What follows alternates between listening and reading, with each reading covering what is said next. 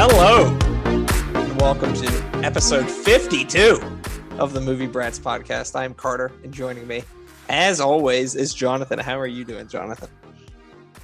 I'm doing well. I just finished teaching a screwball and romantic comedy film class, and before I know it, in about 2 weeks or so, I'll be teaching a new batch of classes, so that is always fun. I'll see how the pandemic goes, whether we'll be masked or fully back in person. I mean, it's going to be in person as of right now, but I feel like the world might get really bad in the next few months, but I'm looking forward to teaching my film classes any way that I have to.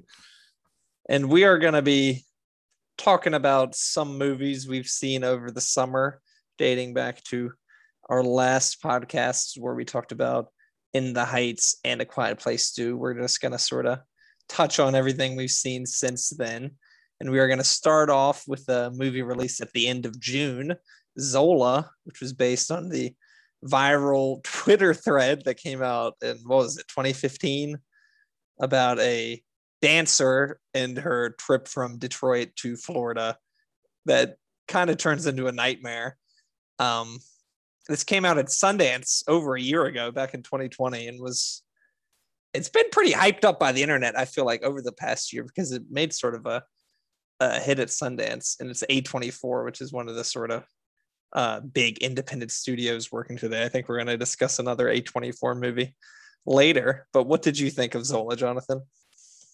I thought it was very funny and unique. It's one of those films that has a vision behind it.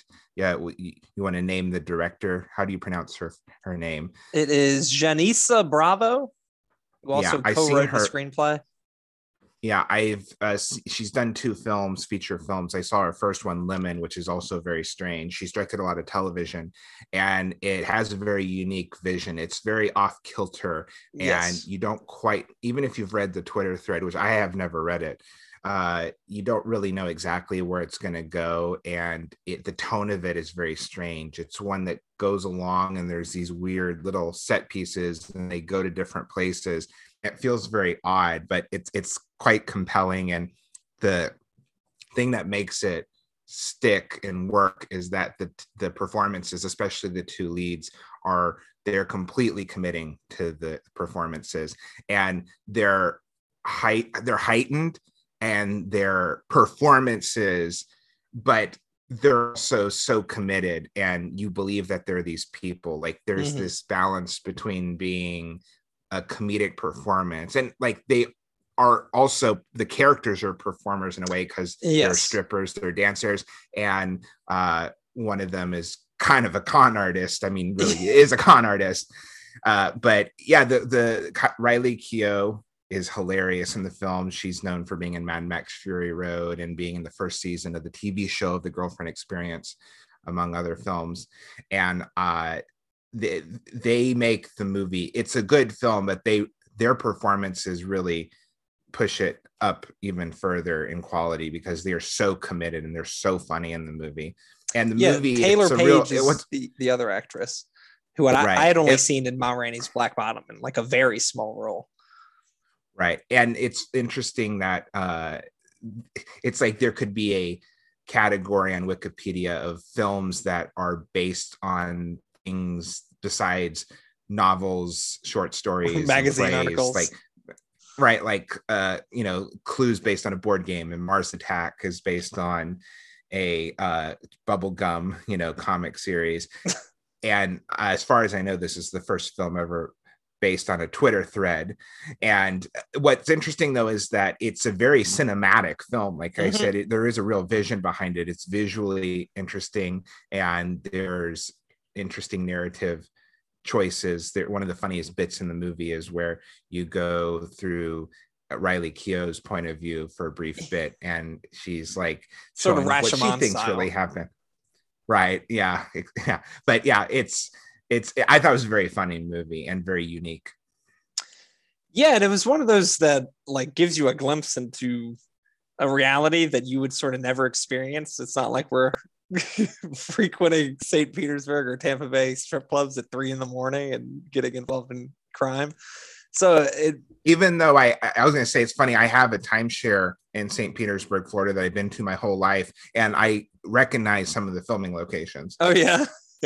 Not the I strip thought it was clubs. a good Florida movie. It like really gave you a sense of just sort of like the underbelly of some parts of Florida. It reminded me of the Florida Project in a similar sort of way because of that.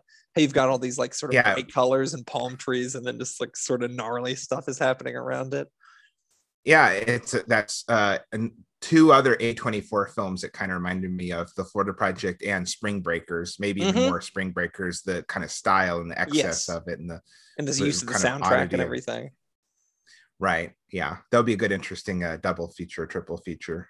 Zola and one of those. Spring Breakers and Zola would definitely be a wild double feature. But I think we'd both recommend this. I think I thought it was really, really good. It's definitely be prepared for a little bit of graphic nudity. Right. There's not a lot of like full-on sex scenes so much as it's just like happening, and there's a bunch of shots of penises. Yeah. But and not necessarily people you want to see naked. Exactly. Yeah. But that was really played for laughs in a fun sort of way. There's like a montage of dicks. Yeah. Just the weirdest, most misshapen dicks you could imagine. Right. But yeah, we both like this a lot. Female director, two female stars, too. Taylor Page and Riley Keough. Right. Colman Domingo, who is having like a hot streak, plays like the sort of villain of the movie. He was also in Ma Rainey's Black Bottom and Selma and If Beale Street Could Talk. So people are talking about maybe him getting an Oscar nomination. I don't know if it's going to go that far, but it definitely was a very good supporting role. I know the Oscars are getting more diverse and trying to branch out and be more international, but I always imagine, like, would Doris Day see this movie or vote for it? It's like, I can't imagine her, but then there's been plenty of movies that are kind of not typical Oscar movies that have gotten nominated. And if films win for acting in a comedy, it's more often in supporting, like Marisa Tomei and My Cousin Vinny, or, that has happened. But yeah, it would be interesting if it would be nominated for adapted screenplay at some award show, because it would be certainly the first one nominated for based on a Twitter thread. Yeah, exactly. Maybe at the Independent Spirit Awards. So the next one, we both saw that in theaters, right? I know I did. Yes. So I think I was the only one in the theater. It was only available on HBO Max, I believe. No Sudden Move, the newest Steven Soderbergh movie, which he directed, photographed, and edited based on a screenplay. And shot during COVID. I think it's important to note that he shot it during COVID. It was over last fall. Is that right? Right. If I'm not mistaken, I think they started filming it before COVID and they had to finish it during COVID. So it was I know it was certainly, at least part of it was shot during COVID. It feels sort of, I mean, when Steven Soderbergh is like editing and shooting it and directing it, I guess it's a pretty small sort of production. It's certainly a large cast, but it's but I mean, he's very involved in all aspects of the filmmaking, and it doesn't like feel like a small movie because it's got a very big cast and a lot of different sort of plot threads, but you can very much tell it's a Soderbergh movie in just sort of the way it moves and the way it looks. And also returns to Detroit, which is the setting of one of my favorite Soderbergh movies, Out of Sight, which also has Don Cheadle. So I like that sort of connection. But this is like a 50s crime sort of mystery thriller. Noir sort of, yeah. With a like extensive cast. It's got Don Cheadle, Benicio del Toro, David Harbour, John Hamm, Amy Seimetz, Brendan Fraser, Kieran Culkin, Noah Jupe, Julia Fox, Frankie Shaw, Ray Liotta, Bill Dukes. Outstanding cast, which Soderbergh seems to have for like a lot of his movies these days. But what did you think of this one? We both had to watch it on HBO Max, so not available in theaters. It wasn't showing in any theaters, right? It was exclusive to HBO Max. I think it played maybe 1 week in one theater in LA to qualify for awards, just so they could say it counts. Yeah. The movie I compare it to not so much in a stylistic way or even specifically the plot of the film, but the big sleep in that I could not, after the movie was over, oh, this happened and this happened and these people were these. I couldn't explain the plot of the film. Right. But what was his motivation? Really care. Yeah, I got the basic gist of it, and I think it's stylishly directed. It has a really good cast, and it's always fun to see actors having a good time. And that actor and this actor in this one scene, seeing Ray Liotta and Brendan Fraser, and it's like seeing Don Cheadle, seeing them act together. And it's just, Soderbergh is so economical. Like, even though the plot is kind of labyrinthine and there's twists and turns, and it's not always entirely easy to follow, you're in hands of such a master filmmaker that you're just going along for the ride. And it doesn't really matter if you get every twist and turn, and even at the end of the movie, if you can't even explain everything, it's just, it's fun. The ride's fun. It's not necessarily where it all ends. Yeah, and Del Toro and Don Cheadle are actually like really good together. I can't think of, have they been together in a movie before? It's just off the top of my head. They've both been in Soderbergh Traffic. films, but I don't. Oh, they were both in Traffic. Yeah, but they weren't in any scenes together, I don't think. I'm not sure. There, of course, Benicio del Toro was in the Che 4.5 hour biopic. Yeah. And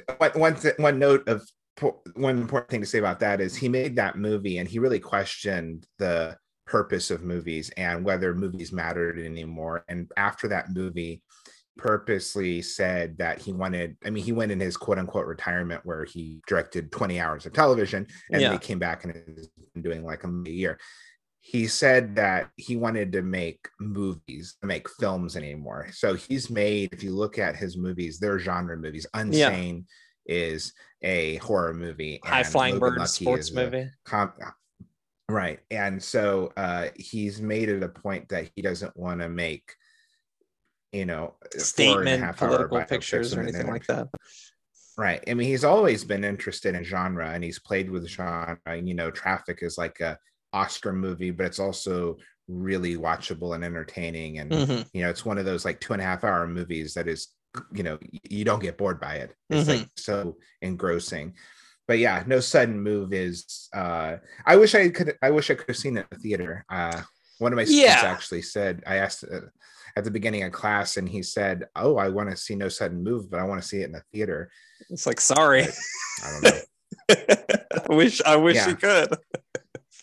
I mean, I heard him talk in an interview. He said that a adult movie like this, realistically, it's not worth releasing in theater sometimes because it's just not going to make as much money. It's like if they put it on something like HBO Max or Netflix, he loves the theatrical experience too, but especially even if it's dwindling down at the point it was released. Yeah, like High Flying Bird was a Netflix movie.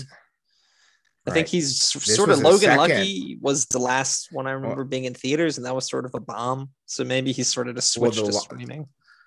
Well, The Laundromat did play in theaters, but that was a Netflix. That was a Netflix movie. I saw it in theaters. Yeah, I did see it in theaters, but High Flying Bird went straight to Netflix after playing at a film festival.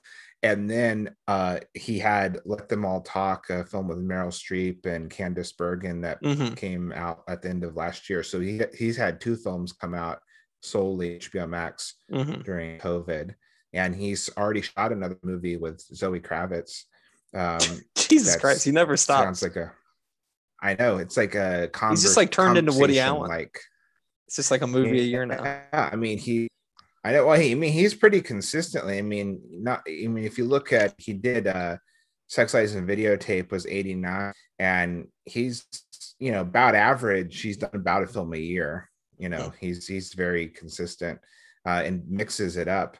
Yeah, and he's produced a lot too. I mean, he's directed about a film a year, but he's he produced the Bill and Ted sequel, and he produces a bunch of television. But yeah, I really enjoyed the movie. It's you kind of don't get frustrated with it if you are confused by it at points. You kind of just you understand the basic of people are going around doing stuff, and you just enjoy the going around and doing stuff.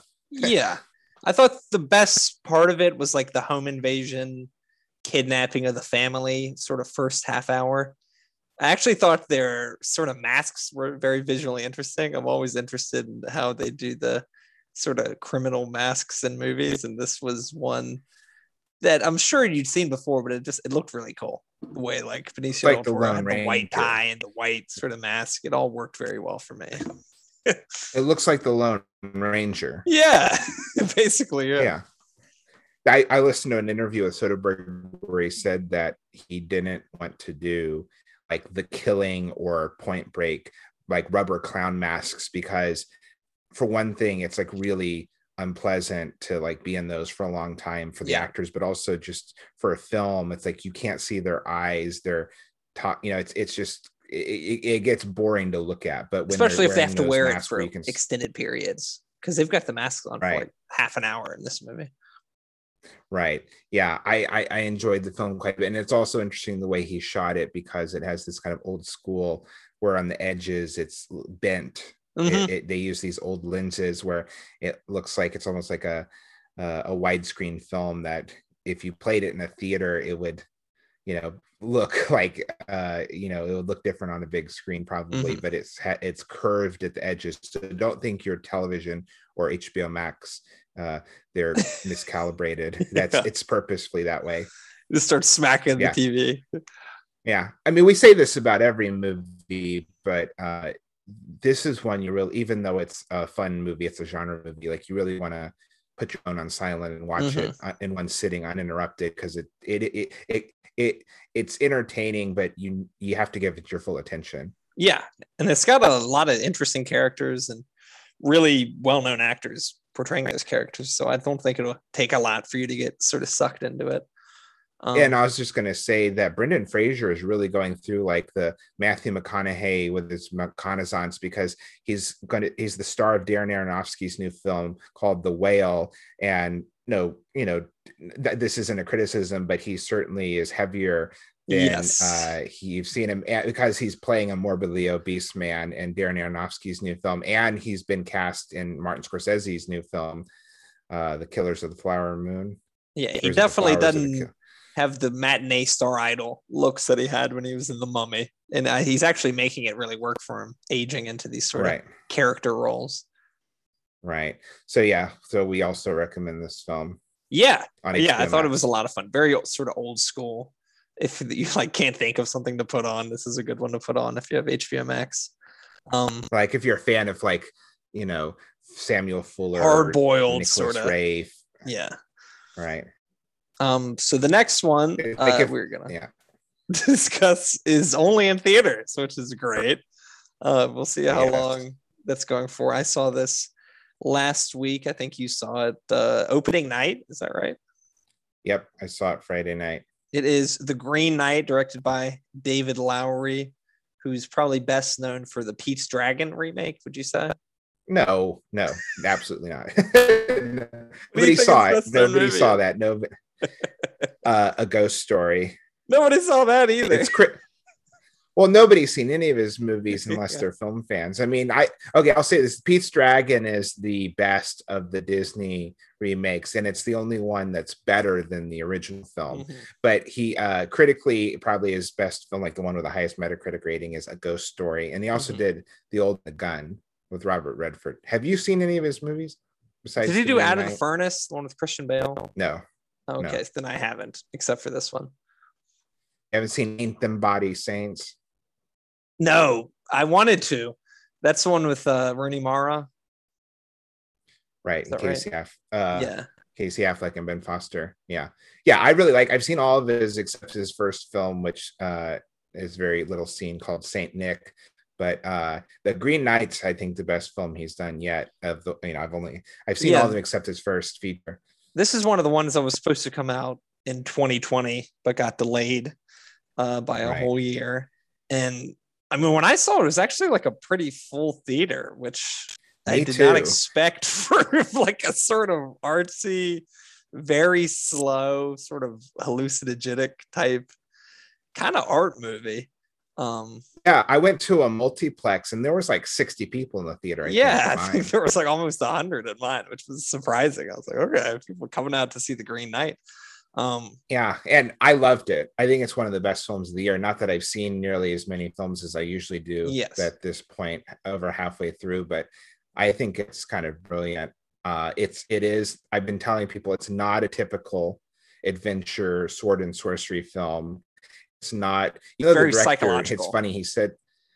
He said that when the thing that spurred him making the movie was that he got out his Willow action that he had in the closet, the Ron Howard film Willow Hmm. fantasy film, and he said that Willow and Lord of the Rings were two really big influences on his mind. But it's not, and not criticizing those movies at all, but it's a very different movie because this Hmm. movie, like you said, is slow and thought provoking, and there are Based on a scenes that are 14th century long. poem. Yes, and I've heard it's quite accurate. It goes in its own ways, but Yes. there's a number of references that it sticks to the story in many ways. Yes. There's a Yeah, lot it's of actually like a references. pretty faithful adaptation, except for two pretty notable things that aren't in the original one. That's with the Saint Winifred episode, and then also the episode with Barry Cogan's character as a sort of like uh, rogue on the road who presents trouble to Gawain, which I saw was sort of like a homage to Barry Lyndon in the scene where Barry Lyndon gets accosted by burglars in the woods. Well, why don't you say what it is based on, if people don't know It exactly is what it based is on based on? Sir Gawain in the Green Knight, one of the.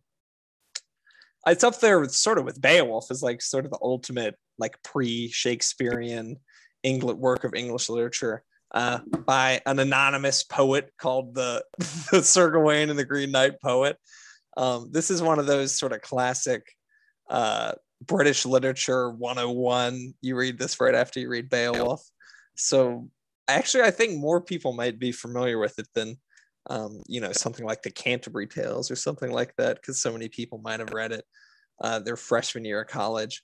But it's basically like a story about sort of self-realization and sort of like expectation as a knight, but also sort of self-expectation and sort of trying to live up to your own sort of uh, belief of what like you should be as a knight. And I think it's very psychological. It's very Dev Patel is in like almost every shot of the movie. He's in so much of it, and he's, I mean, really at the center of the movie. Like a lot of it is just sort of like shots of him going through nature or like sort of close-ups of him sort of going through things psychologically. And this is the second leg of his sort of reinterpretation of classic English literature characters, which he also did in David Copperfield, which came out last year. So we're getting a sort of Dev Patelissance at the moment.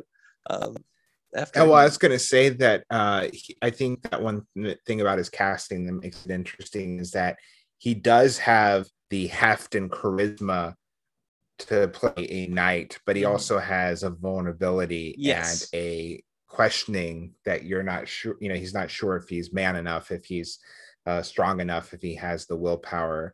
And I mean, I don't want to get too in the weeds, just picking apart certain scenes and like analyzing it, but I think the film, there is certainly a questioning of masculinity. I'm not Hmm. saying that he's gay in the film, but there's homoerotic stuff in the movie. For example, we should say Alicia Vikander's in it playing two Yeah. characters, Double and role. the first one the woman that is his girlfriend at the beginning of the film, Essel, I think's her name, Yes. and she has short hair Mhm. and he has this lovely mane of hair, and Beautiful he black goes mane. to yes, and there he goes to see a lord and lady played by Joel Edgerton, and another character Alicia Vikander plays the lady, and there is a scene where Joel Edgerton's character kisses Gawain on the mouth, and there's a very significant scene where she comes into Gawain's bedroom, and he has this scarf belt that is supposed to protect him, and knights are supposed to not have sex, Hmm. and he Chastity. ejaculates on the right, she comes onto him, but she just comes, and it's Very he biological. questions about like Right. And if you notice, so the Winifred is a woman that loses her head, and she can turn into a fox. And in that scene, the lady's wearing a coat made of fur fox. So there's a bunch of things that I've been. Also, the other thing I want to say is the film is about storytelling to me. It's about myths and legends. Yes. The film, there's a part in that castle where the lady exposes light and it makes a picture that's upside down, and it's like modern photography back, many, many years before there could have been. And also at the beginning, there's a part where he's running through the brothel and there's like light, dark, light, dark, light, dark. And he's like running through past columns, and there's like quick cuts. And it's, to me, it seemed like, Shutter on a film reel, like. Well, we also get the sort of the reenactment, like film within the film kind of deal, where we get the puppets, which are like playing out the sort of drama of Gawain and the Green Knight. So it's a bit meta when it comes to that. Yeah. And the whole thing is sort of presented where King Arthur is like, tell me a tale of like, chivalry and good deeds. And then it's sort of like the movie is that tale to a certain extent. And also the film, I'll just say the ending, there's kind of two different endings, and you have to question which is real. Mm-hmm. And when Gawain sees the lady in the library, she talks about how she's read all the books in the library, and she says she's transcribed some of them, and if she feels like she can improve the ending of the story, she's changed some of them. And that's like what happens at the end of this movie. And we were saying before that it's like the Last Temptation of Christ, in that there are kind of two versions of what happens. And I will say, I think it's very important. People should always do this, but stay through the very end credits, because there's a brief scene that's at the very end of after the end credits, and it can make you question which version of the ending is real. Mm-hmm. And I thought it was beautifully shot. Yes. And I couldn't get out of my head. It's a film you really got to kind of get on it's not Lord of the Rings. It's more like Ingmar Bergman. It also kind of reminded me of The Seventh Seal in a way. Yeah. And I don't think that's too much of a stretch. No. And it was one where I sort of lost track of time while I was watching it. And when it got to the end, I was like, oh, is this actually near the end? I have no sense of how long I've been here, because it's very, I wouldn't say it's like slow. It's not like painstakingly slow, but it lingers on a lot of shots, and it really sort of makes use of the locations in an interesting way. And just like the color palette, it's very, very cool. It's sort of psychedelic in a weird sort of way. There's a speech in the film, it's the Green Knight. And by the way, some of the other actors, the two actors who played the parents in The Witch, another A24 film, are both in this film. The mother from The Witch plays the queen, King Arthur's wife, and the father from The Witch plays the Green Knight. And it's really cool that was all done with practical makeup effect. The Green Knight was not CGI. This isn't a spoiler because it's in the trailer and it happens in the first 20 minutes. His head gets cut off. That's, but the makeup when he's walking through, with his head on, that's practical makeup effects. But there's a speech about how green represents growth and life, but there's also like something getting diseased, and and rot. The look of the film, there's this kind of mixture of this lush landscapes, these beautiful scenery, but also there's this kind of creeping kind of death and rot in the movie too. Sort of like menace and like death and annihilation sort of hanging over all of it.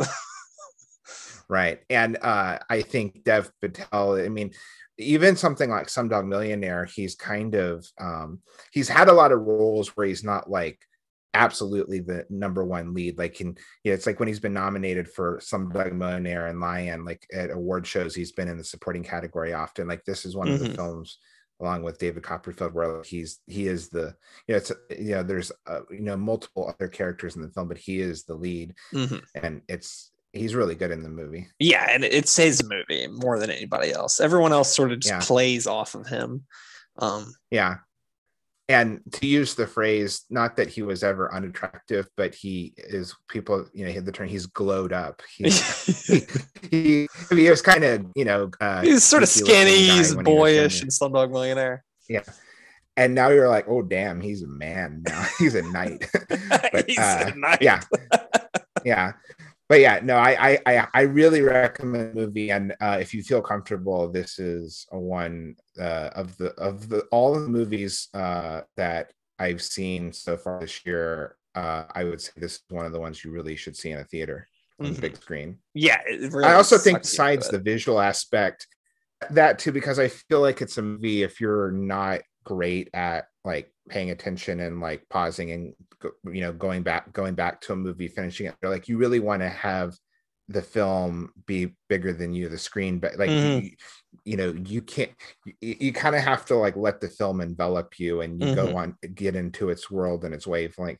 It is like there's a part where he eats a mushroom and it gets like psychedelic. Like it is one of those movies where you kind of get sucked into it, and you like you said, you kind of don't like has the movie been on 90 minutes or like, have I been it's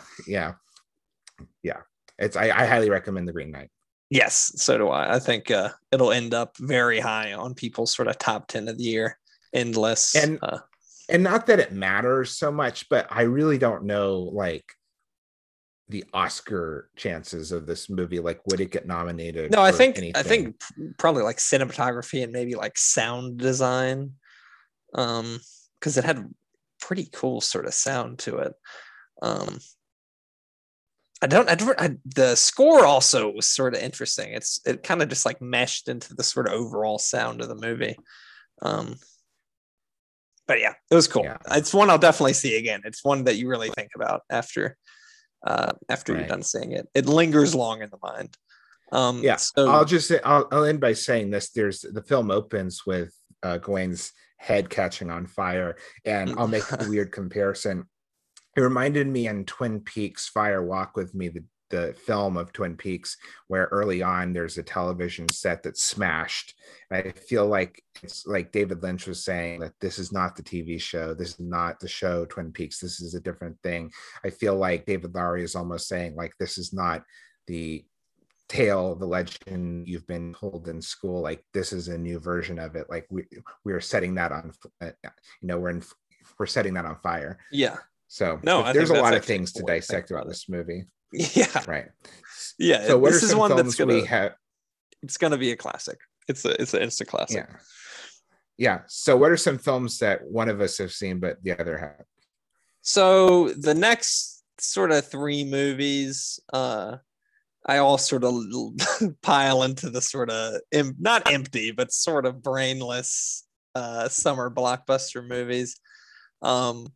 One of them was Army of the Dead, which came out on Netflix, which is a Zack Snyder special. Story by Zack Snyder, screenplay by Zack Snyder, directed by Zack Snyder, produced by Zack Snyder.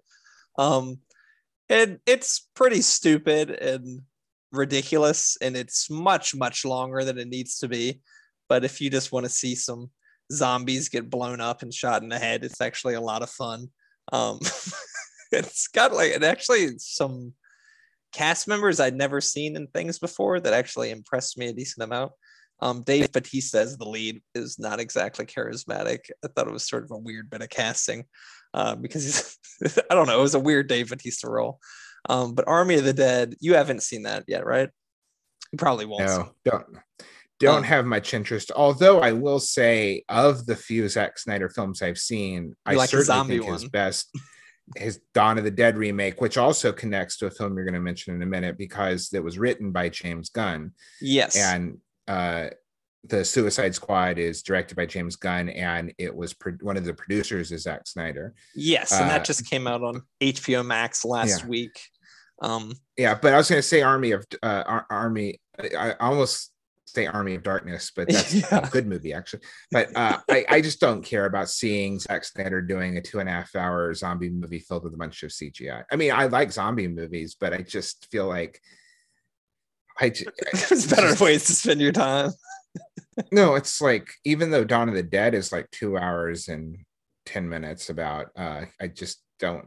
Jack Snyder, just his mentality, I just like I there are a few movies that have ever been made that, like, seeing his 4 hour and a few minutes Justice League director's cut, I would rather like shave off all my hair from head to toe and eat it than watch Justice League. I mean, that just seems like the worst thing to ever watch. No, Zack I'm not saying it's the like, worst movie ever made. He's like the quintessential like 13-year-old boy who's just like given a $200 million budget to just do whatever he wants. His movies are very sort of just like, oh man, wouldn't it be crazy if like a helicopter cut a zombie's head off? Oh man, we should go shoot that. It's that happened in Dawn of the Dead, the original. So he's, and that happened in 28 weeks later. So it's not like, oh, I know that's also the thing, is it's not like he's super original, derivative. Exactly. Yeah. But I've heard that one of the best performances, it's interesting, like Christopher Plummer and All the Money in the World, that that comedian that was who was replaced, misgivings, by Tig Notaro. I've heard she's one of the best performances. Yeah. She's fun. So that was actually a lucky, for as lucky as the situation can be, that they got rid of I can't remember the name of the comedian who got in hot water for some pretty questionable He was things. on the TV show Whitney. Yes, yeah. I can name. picture the guy, but yeah, Tig Notaro is sort of like a helicopter pilot. It actually is really good in the movie. Replaced with stand-up. Yeah, one comedian replacing another. Yeah, one comedian replacing another comedian. Yeah. But yeah, I have no interest. It's not terrible. You're probably never gonna see it. If you nope. Just turn on a stupid movie on Netflix, you could find worse ones. It's also Squad, it's also a heist movie, right? Yes. But it's sort of weird. He doesn't really exactly manage the plot very well, and you kind of forget about the heist for like a good bit of it. Zack Snyder is not exactly the strongest of screenwriters, so you can sort of see the seams in some of the sort of parts of it. But yeah, it's like a heist movie smashed with a zombie movie is basically what like the like elevator. Zack Snyder's not known for his taut screenplays. Exactly. He's not exactly Robert Towne. No. But yeah, so the other one, Suicide Squad, also is sort of a stupid movie. Suicide Squad, right? The Suicide Squad, exactly. Suicide Squad is the David Ayer movie, is that right? From 2016. Yeah. But this one was. Did you ever see that one? Not the whole thing. I've only watched parts of it on TV. That one was weird, where it was like some movies. I don't know if that one was shot in 3D, but I can think of others that were shot in 3D where it just is like looks dark, and sometimes you have a hard time telling like what's happening on screen. Well, I can talk about me seeing the Suicide Squad, but you talk about goes along with what you're saying. But you talk about what you thought. You watched on HBO Max, or I watched on HBO Max. I don't know. It's been getting much better reviews than it deserves. I don't know if that's because people are so used to superhero movies being like very bland and not violent and not cursing a lot, but so people are just like, oh, I think Deadpool had a similar sort of reaction where people were just like, oh, it's a superhero movie where they curse. Isn't this awesome? But James Gunn, like, this is the same thing with the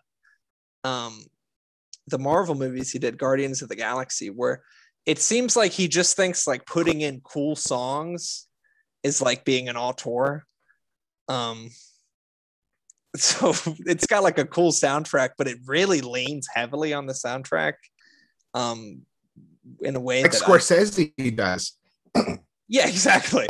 But Scorsese actually, like, a lot of times, like, the songs like comment on what's happening, or it's sort of like in the Aquarius part in Goodfellas, where it's sort of like what the song like actually is juxtaposed to what's happening on the screen and like makes you consider what's happening on screen in a more interesting way.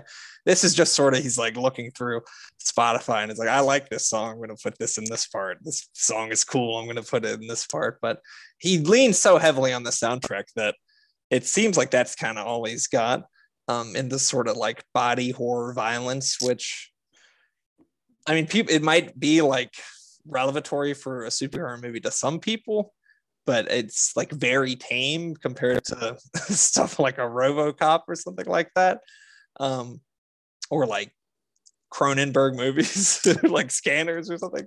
So I don't know. It all just comes off as sort of like, isn't this cool that this is like violent and they're cursing? It's like, it's not that cool.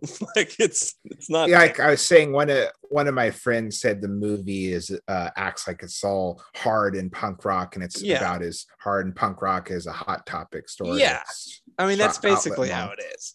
And I don't know. Did you enjoy it though? Yeah, it's not like I was like, this sucks. But it's, it's one you sort of watch and you forget about, because it's not like I care what happens to Harley Quinn or Bloodsport or Peacemaker or King Shark. Where does it land? Where does it land on the cinematic spectrum of comic book movies? Like if you're comparing it to like what's the Citizen Kane and what are the worst ones? Like where does it land on? It's like it's right in the middle. I mean, it's when you've got all this money and you've got a big studio, you're at least you'd hope. I mean, this doesn't always come across. You get Batman versus Superman and stuff like that, but there's gonna at least be like a certain quality to the effects, and the cast is really cool. Like Idris Elba. Well, you say that, but like I see stills from Justice League and I go, this looks like garbage, and it's one of the most movies ever made. Well, yeah, so, I mean that's why not all of them are gonna like look great and stuff like that, but this one does. I mean, it looks pretty good. It's not like it's like too dark like some of the other DC movies are, like Batman v Superman or the first Suicide Squad movie. So I mean, it's an improvement. Is it great? No, it's like a 5-6 out of 10. It's not terrible. If you want to see sort of like violent superhero movies, this is like probably one of the best ones you can find, which isn't saying a lot. I'm not a huge fan of Deadpool. I'm not a big fan of Ryan Reynolds in general. So this is better. The only movie I like the movie Buried, where you're watching him be buried alive and dying for 90 minutes. That's good. you enjoyed that, Ryan Reynolds? Yeah. I just find him kind of smart. I find him kind of smarmy. Yeah, he's got a movie coming out next week, New Guy, something like that, which is getting decent reviews. No, but the problem with Ryan Reynolds now is just like he's got this same sort of like Van Wilder, Deadpool. Like he can't be in like a normal movie. He has to do the Ryan Reynolds sort of joking, quick-witted. And it's not like he's actually that funny. It's not like he's like Robin Williams or something. Oh no. So that's a bit of a tangent. But you had a disappointing theater experience with the Suicide Squad, didn't you? So I had finished teaching my class, and I don't particularly care about comic book movies, but this one has a 74 on Metacritic right now. And I was like, you know what? I want to see a big, loud movie in IMAX. I'm done teaching my class. So I went on Thursday night to the 10/10 screening at the IMAX in Simpsonville, South Carolina. I got my ticket in person. I went into there with my mask, and I sat down, and the trailers were out of focus. Like they were noticeably out of focus. Like there was something wrong. And I went out and told the management, I just want to let you know, the trailers are out of focus. And I just want to, make sure you can get it fixed before the movie starts. And they're like, okay. So I went back in, trailers are still out of focus. The movie starts. First 5 minutes of the movie, it's still out of focus. And so I go out quickly and say, the movie's still out of focus. And they said, yeah, we know, we're trying to fix it.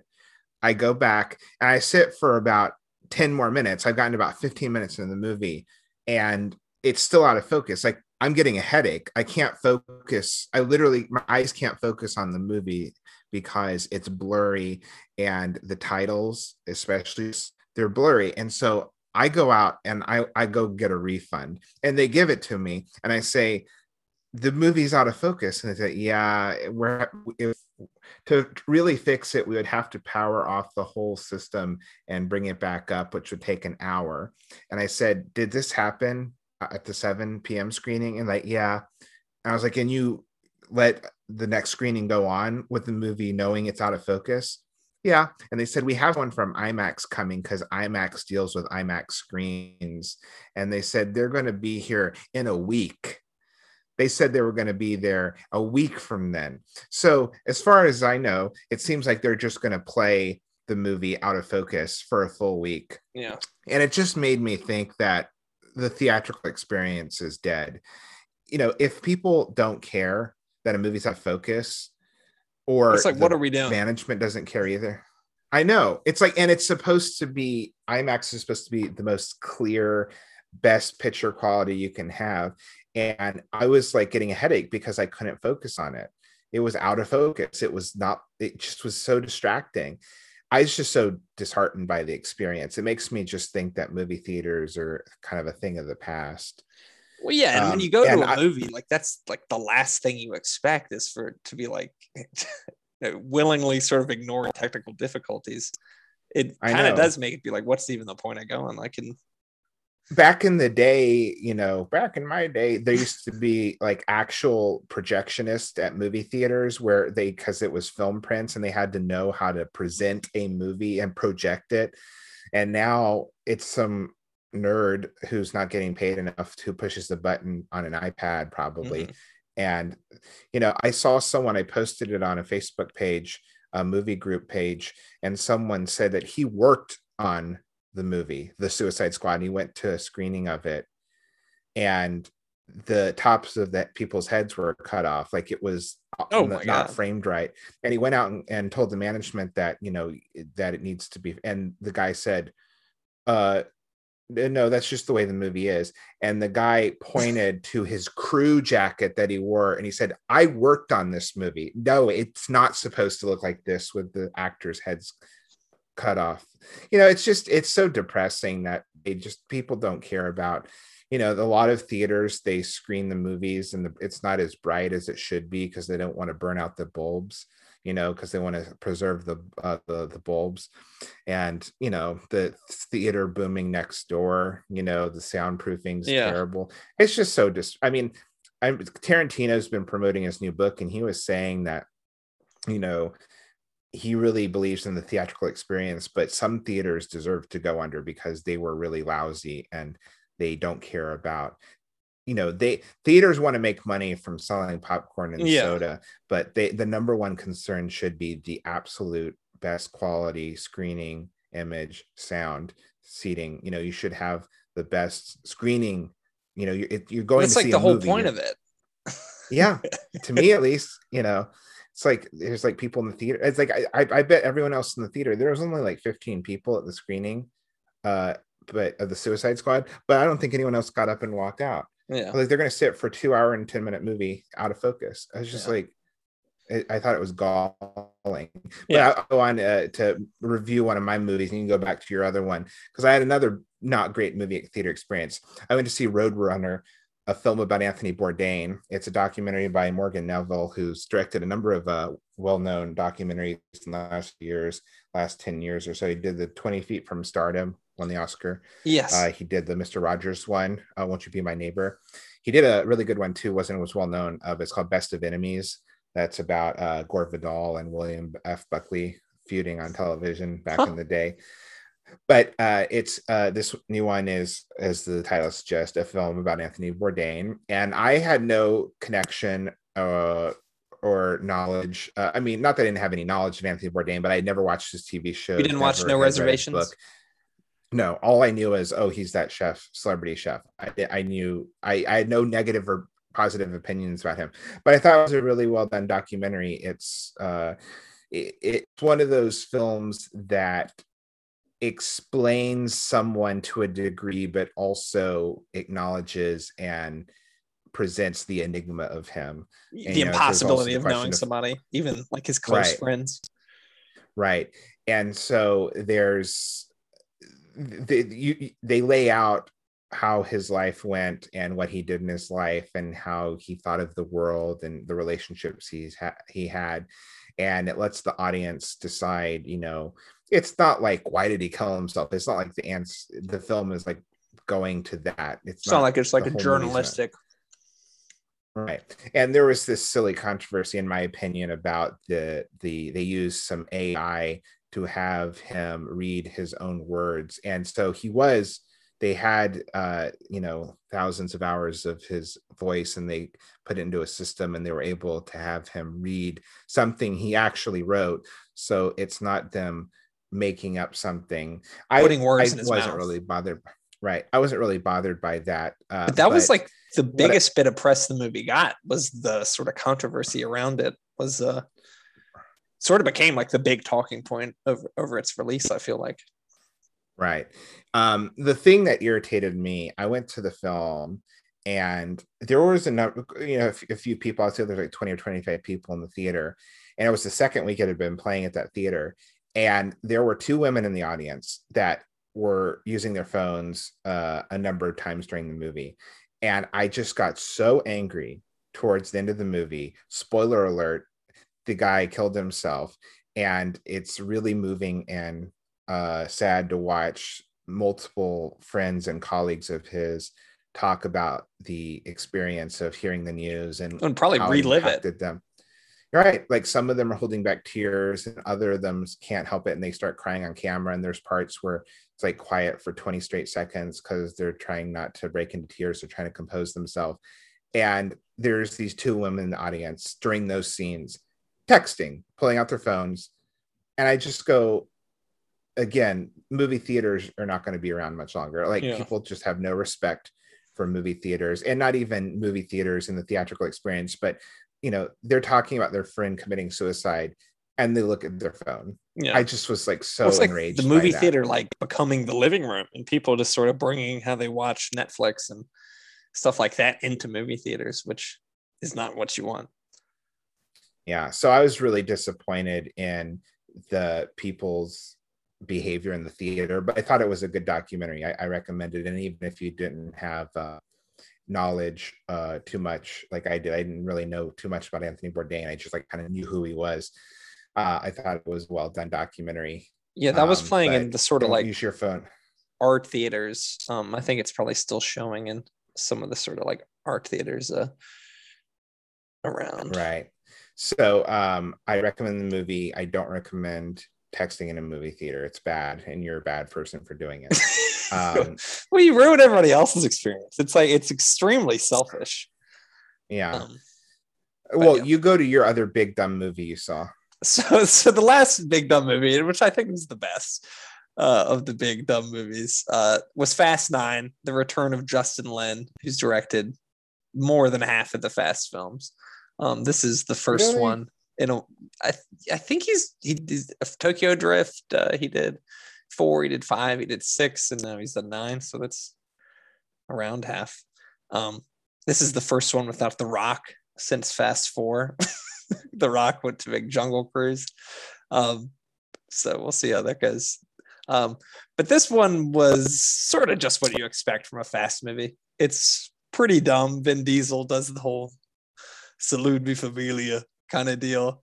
And it actually leans very heavy into the Dom Toretto sort of backstory. And you've got a ridiculous bit of casting where John Cena plays Vin Diesel's brother. They look absolutely nothing like each other. So that was fun. They're both just large. That's the only thing. Former, they're big guy. It's like, oh, you got muscles. It must be your brother. But I mean, this movie's just got like a ton of actually really good actors like Helen Mirren and Charlize Theron just coming for a paycheck and working 6 hours. Exactly. Slumming and just getting that paycheck. So I love seeing that. So, I mean, for someone who hasn't seen any of the Fast movies, probably not going to love it.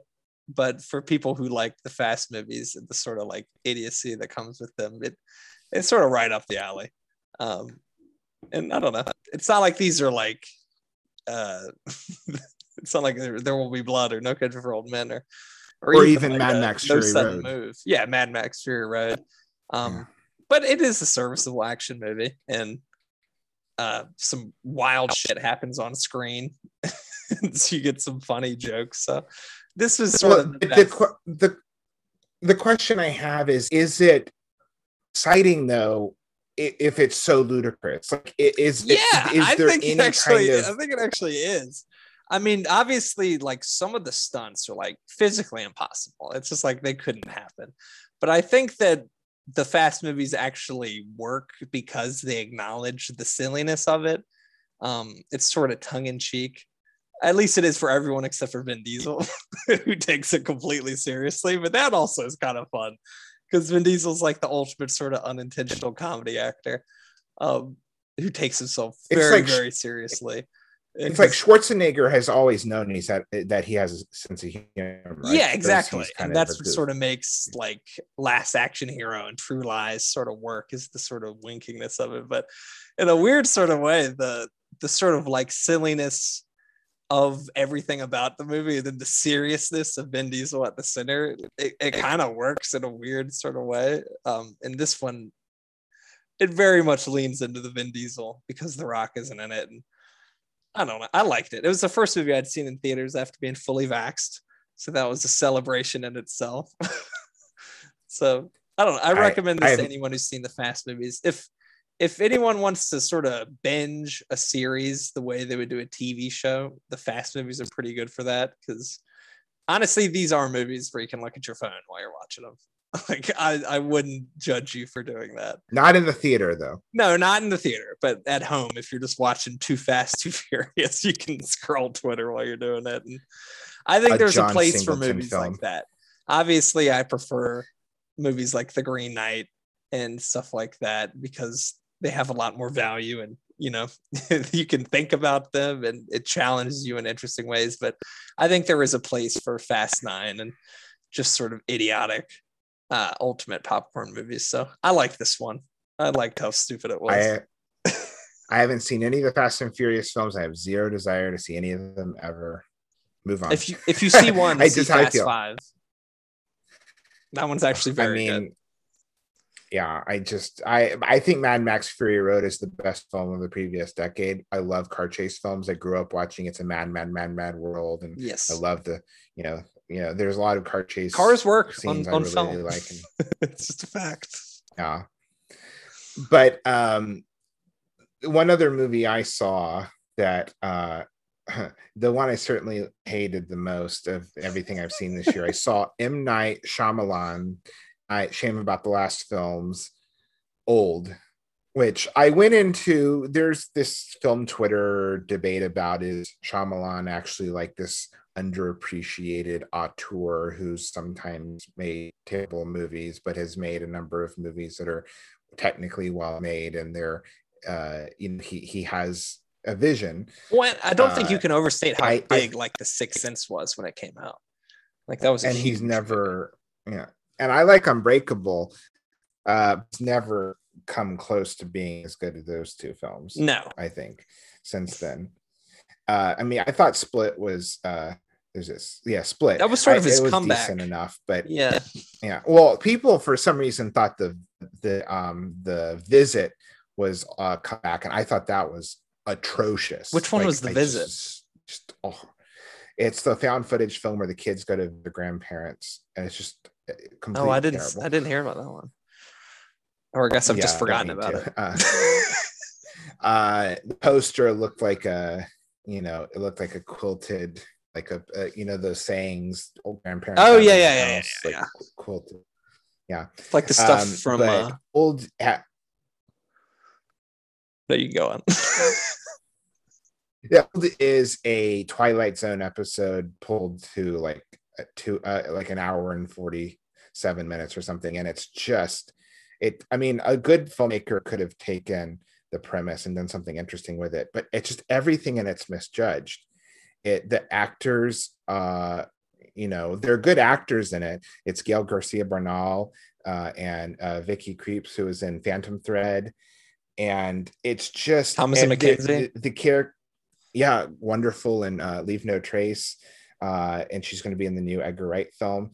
But the characters just behave in ridiculous ways. Like there's this annoying kid that asks everyone, "What's your occupation?" You're like, "Why are you asking the people this?"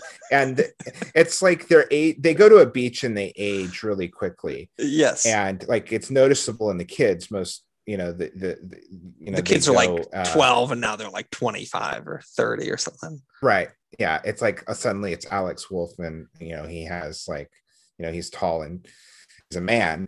And it's like their children come and they're like obviously many years older, and the parents are like, "Whoa, what happened to you?" And they're not like, "What the fuck is wrong?" Like they're not like, Jesus Christ, who are you? Like, let's get out of here. I know.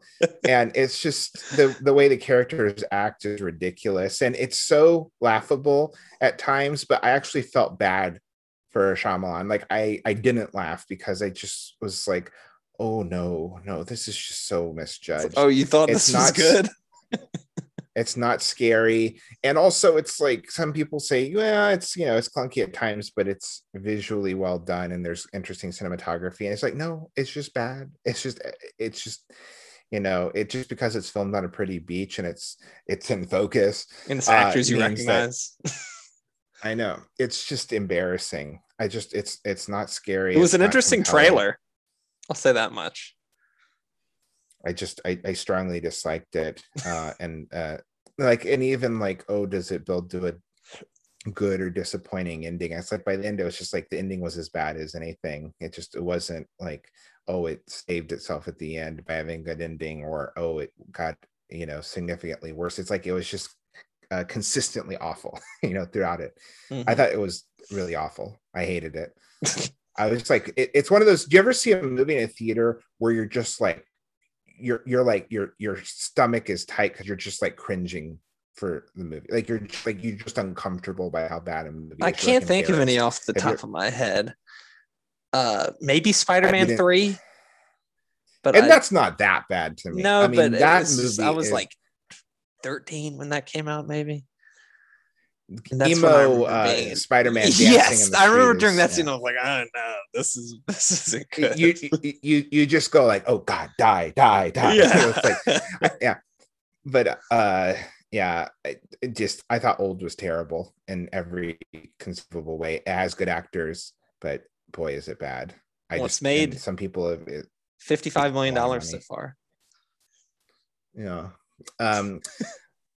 I will add one more. I saw, I was talking documentaries, the Sparks Brothers. I really enjoyed. Yeah, I haven't seen that. That got not pulled from theaters, but it stopped playing in theaters much earlier than I anticipated. So I missed it. Yeah. Edgar Wright, director of Shaun of the Dead, Hot Fuzz, Baby Driver, and has 2 films coming out this year. And Sparks, who has Annette coming out, the Leo Carax movie. Yeah, is out now. It came out Friday. Yeah. Is it on Amazon Prime already? No, I think Amazon does this sort of deal like Paramount Plus did, where it's like a month after coming out, it'll be on Amazon. Yeah. Well, the Sparks Brothers, I knew nothing about Sparks going into the movie. And what's interesting is that even though I knew they were real, it's so lovingly made and it's so detailed that there were a few points in the movie where I'm like, what if this is like an elaborate hoax? This is like a Spinal Tap it's mockumentary. Like a really serious, this is Spinal Tap. Right, because it's just because they're so quirky and it seems so, but yeah, it's a really wonderfully made document. The only criticism I have is like 2 hours and 20 minutes. Yeah. And it's there's the last 20 minutes of the movie is basically a montage of like how awesome they are. I'm like, okay, like they're awesome. You've been doing that for over 2 hours now. Like, let's wrap this up. Like it literally goes on, like it goes on and on and on for like 20 minutes at the end. And it's just not playing their music basically with images. Well, no, it's just it's like in other movies where there's like a 4-minute, like we're wrapping up the movie, like here's some footage of them at performing different concerts. And people kind of giving their final thoughts. That happens for 20 minutes. And you're like, Jesus, we've been here 2 hours. But that's minor criticism because it's a really lovingly made documentary and they're really funny and quirky. And it's interesting seeing the kind of tagline of the film is it's your favorite band's favorite band. Yeah. Like a lot of people don't know who they are, but a lot of artists that you respect, they love Sparks. Yes. It's sort of like array of interviewees. Edgar Wright mentioned something about like it's like the best band who's never had a documentary made about them. And Edgar Wright's especially Baby Driver, it's like he's very sort of like James Gunn, but better than James Gunn, I think. Sort of uses the soundtrack in interesting ways. Our main recommendation is that everyone see The Green Knight. Yes. And I unmissable. Really like Zola. The Green Knight is unmissable. Right. So there's a number of movies we've seen and a number at least one of us have seen. Yes. I recommend not seeing Old. but I do recommend seeing The Green Knight in the theater. Stay through the end credits. Yes. And we've got a lot of interesting stuff coming up this fall. We've got like The French Dispatch and Dune and Last Night in Soho. So very exciting couple of months coming up. Usually summer movies are sort of blockbusters, and in the fall and winter you get the awards fodder movies. Yeah, I'm really excited for the 3 films that have been announced at the New York Film Festival. Opening night, The Tragedy of Macbeth, Joel Coen's first film without his brother. Black and White, Denzel Washington and Frances McDormand. And then the centerpiece film, Jane Campion as a film, The Power of the Dog, with Benedict Cumberbatch, Kirsten Dunst, Jesse Plemons, Thomasin McKenzie. And then the closing film is a new Pedro Almodovar film starring Penelope Cruz about mothers. So, I'm very excited for all 3 of those. So good stuff coming out. I think we'll probably have some more episodes in the fall when we've got sort of better movies coming out. And I think hopefully we don't get too many really terrible theater experiences with all this great stuff coming out in the fall.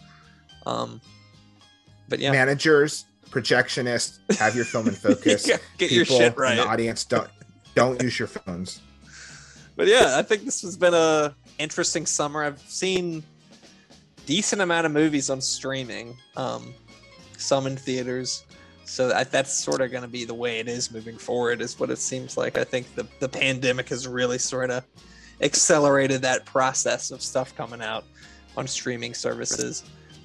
That's what your next course is going to be about, basically, right?